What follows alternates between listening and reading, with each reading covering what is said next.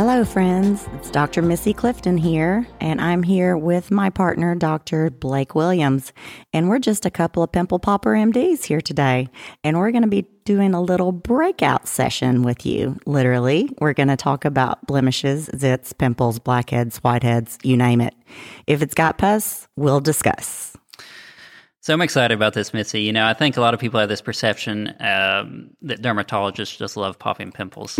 And that is absolutely true for me. I love popping pimples. 100%. I don't know why.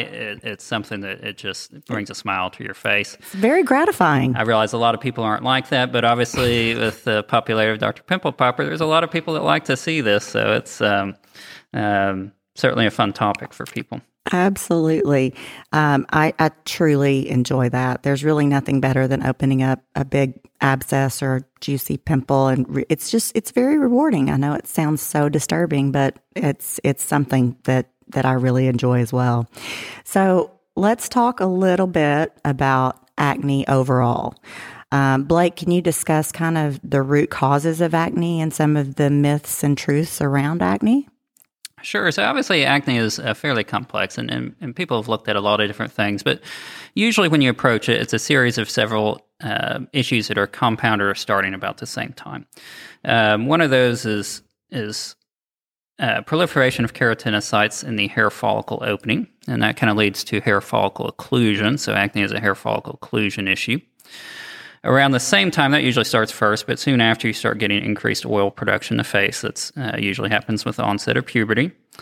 And then you also have a bacterial component. It's now Cutibacterium. It's changed names a couple times, but there's bacterial proliferation in the follicle. So the bacteria actually feeds off of oil, so the oil's kind of feeding the bacteria. The bacteria likes to be in that occluded follicle. Then you get surrounding inflammation. The body starts to react to it. That then gives you a raised bump or pustule, and then it kind of goes from there. Now, when we're thinking about acne, I kind of divide into categories. You may do this too. There's kind of your typical teenage acne. Right. And when you look at that, some people just have comedones. Those are blackheads and whiteheads, right. Which is usually how it starts. And then you've got people that have inflammatory acne, which are red bumps and pustules. And then you've got some people, unfortunately, develop nodules or deeper-seated cysts, and that's obviously a more aggressive type.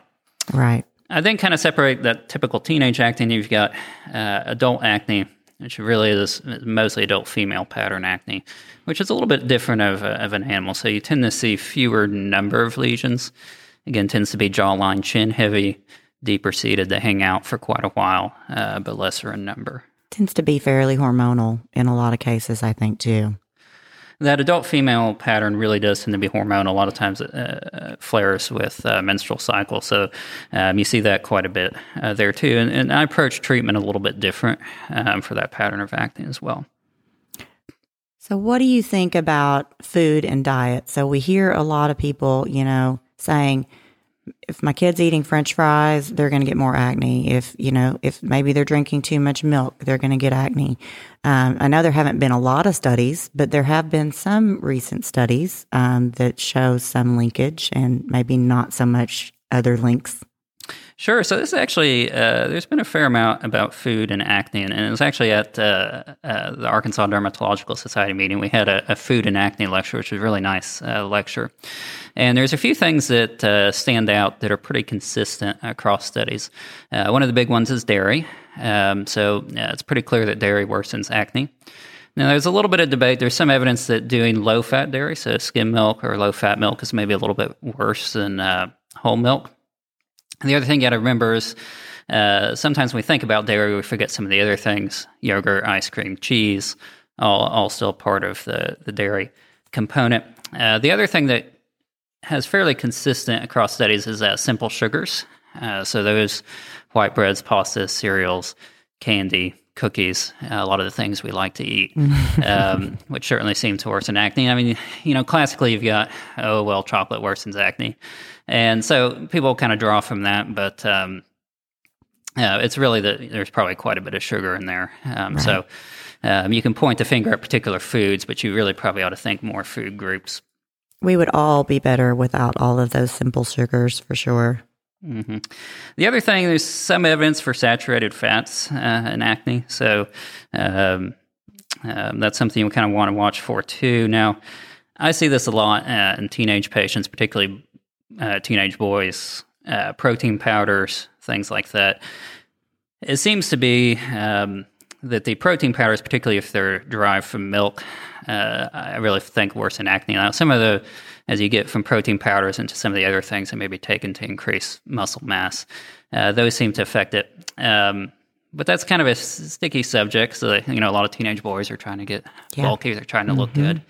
And really, and this was part of this lecture too, the plant-based proteins are probably less likely to cause acne. Now, I don't know if you've ever had pea protein before, but that's what they're arguing. I have not, but I'm fascinated by that. There's some things that are acquired taste. This is not one of them. It's never good. I've tried it. What is it? What exactly is it derived from? Peas. So that's just green peas, any kind of pea? I think it's any kind of pea. Okay. A lot of times they'll blend pea proteins with chia protein. Okay. There's obviously soy-based proteins as well. So that's, tofu, but they'll have soy protein powders and things like that. So that's one thing, particularly for teenage boys, that you may want to look into. I love that. That's excellent. So when someone develops acne, they usually go somewhere besides the dermatologist first.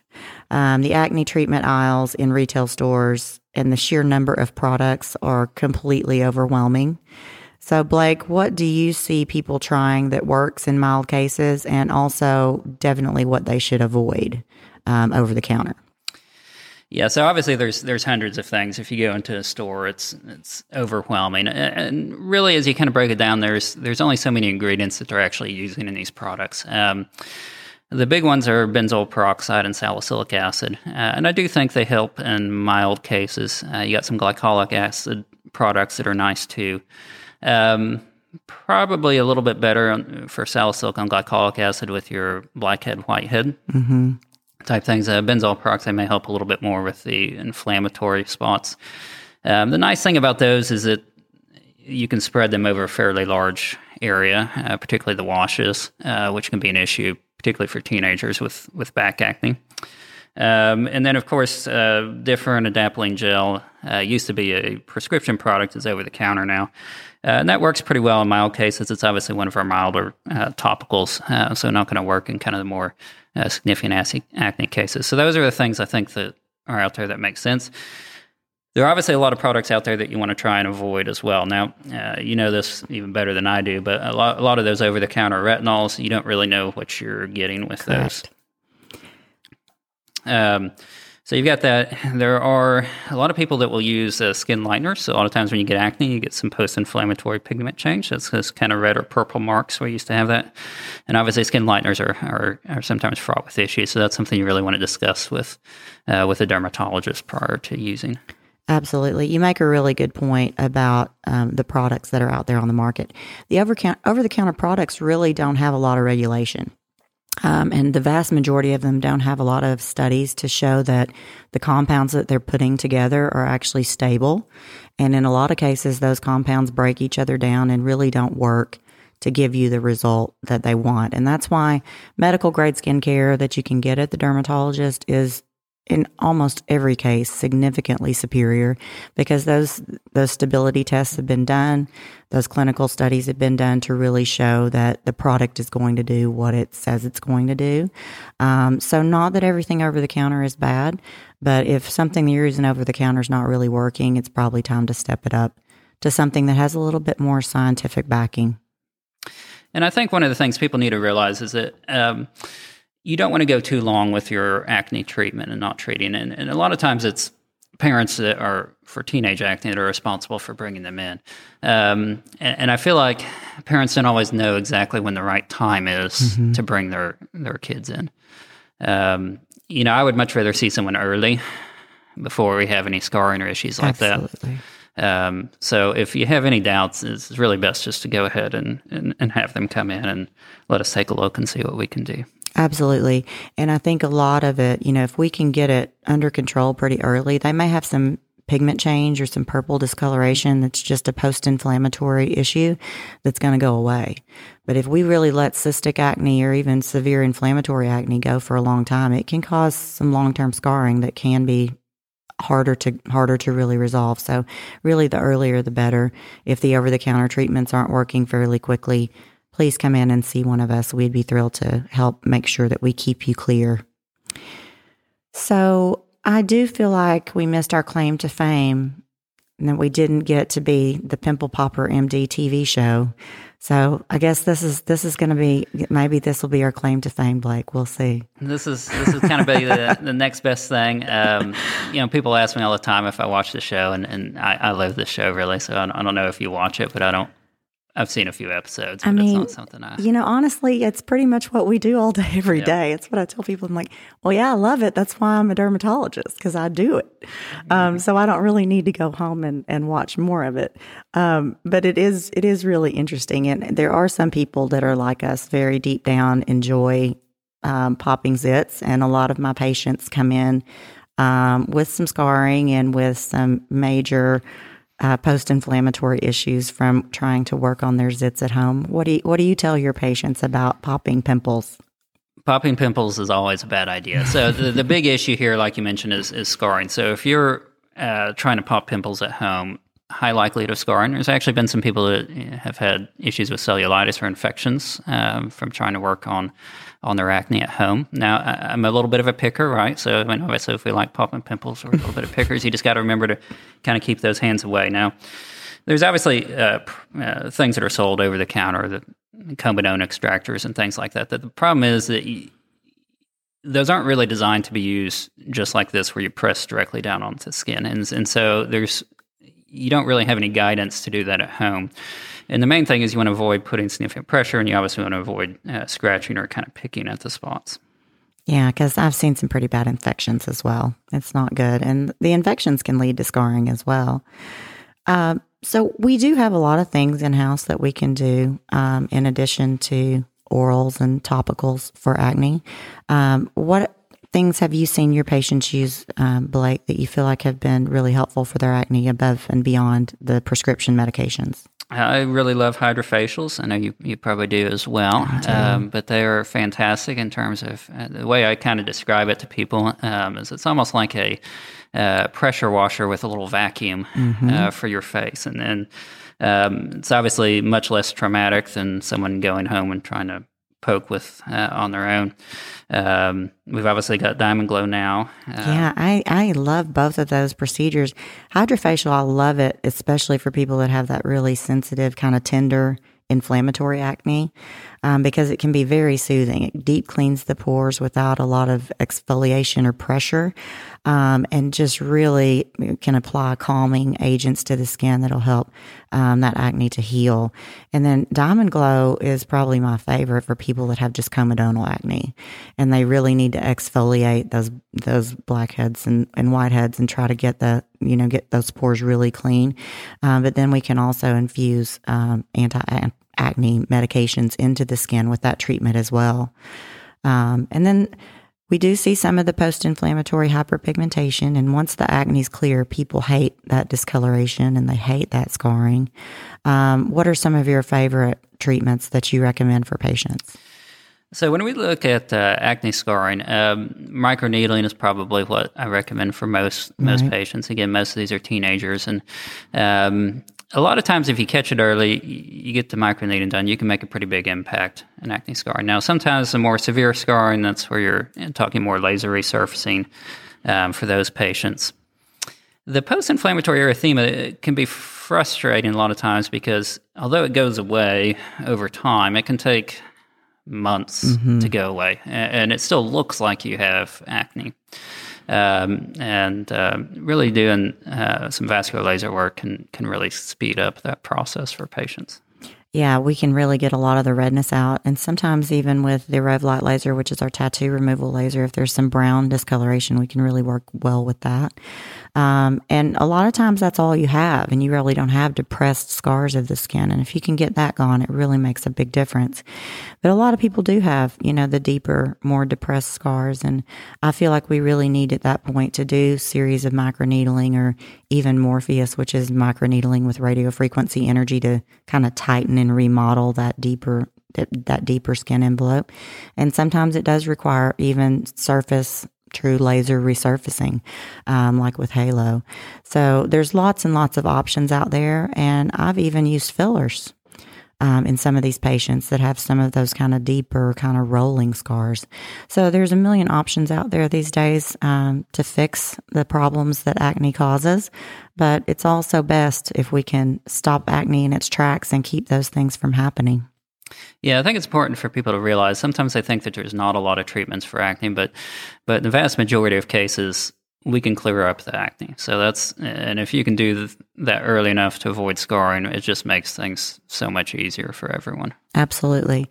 So let's talk about one last thing, which is probably our most powerful drug for acne that has a lot of controversy around it a lot of times, called isotretinoin. It goes by many other names, but it is a powerful vitamin A derivative. Tell me your thoughts on Accutane and when you use it and how you counsel your patients. So, obviously, Accutane or isotretinoin has been out for quite a while, and it really is fantastic in terms of what it does for acne. Used to treat some other conditions too, but a lot of the medications we have to treat problems, it's something that's an ongoing thing. So if you're on medication for hypertension, you're taking that generally going forward. You try to do some diet and exercise to lower it. But what's unique about isotretinoin is it actually fixes the acne. So most people, once you finish the treatment course, you stay clear. And there's really not that much in medicine that we have that does that. So right. It's a remarkable medication, and obviously I use a lot of it. Now, isotretinoin has unfairly, in my opinion, gotten a bad rap. I agree. For a variety of reasons. And some of those may be somewhat political that I'm not necessarily going to dive into, but there are some side effects to it. The thing that people have to realize is that the vast majority of people go through it and they have dryness, and that's basically all they have. Right. Realistically, the things that I tell people going into it, they are going to get dry. It's dry lips, dry nose. You can get some nosebleeds. Muscle and joint pain, fairly common. And occasionally I'll see headaches. But that's really pretty much the side effects we see. We do a little bit of lab monitoring, so we'll kind of check liver enzymes and cholesterol at baseline. As time has gone on, we used to be, even when I was starting out residency, we checked pretty much every month, and that's already changed to where, in our case, we check in 2 months. If they're fine, we don't recheck them just because the incidence of lab abnormalities is not that high. Obviously, it does cause birth defects, so that's a conversation you have to have with patients.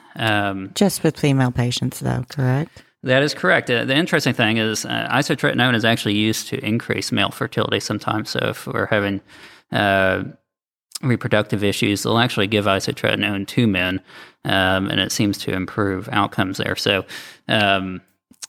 it really only applies to women, and it only applies to the duration that you're on the medication. I think sometimes there's this false notion that it affects fertility going forward or causes birth defects going forward, and that's just simply not true. Yeah, like within 30 days of being off of the medication, the patient is safe to conceive, correct? That is correct. So it's supposed to be off 30 days. After that, you're safe to conceive. So that's obviously a big misconception. The thing I do see is sun sensitivity. Obviously, we're coming into summertime here, and you got to be aware that you burn more easily on isotretinoin. So most of the time we're treating teenagers, which may not be the most reliable in terms of sunscreen or sun protection. So I really probably harp on that more than I do any of the other things.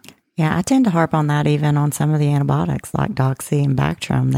They can be a little bit sun sensitizing as well. Yeah, so doxycycline, you'll see the same thing. Bactrim, you can see that too. So really a lot of our acne treatments, you got to be careful with the sun exposure. So Blake, I think we've really covered a lot of acne and what causes it, how we treat it, and then how we deal with the repercussions of it. So thank you so much for joining me today. I really appreciate you being here. It was fun, Missy. I enjoyed it. All right. Well, that's a wrap. Thank you, listeners, for joining us. We want you to know that we're here for you, and it's never too early to seek help for your acne and put your best face forward. So we could talk hours on acne, but I invite you all to send us your specific acne questions. We will plan an entire follow-up episode to address any of your concerns.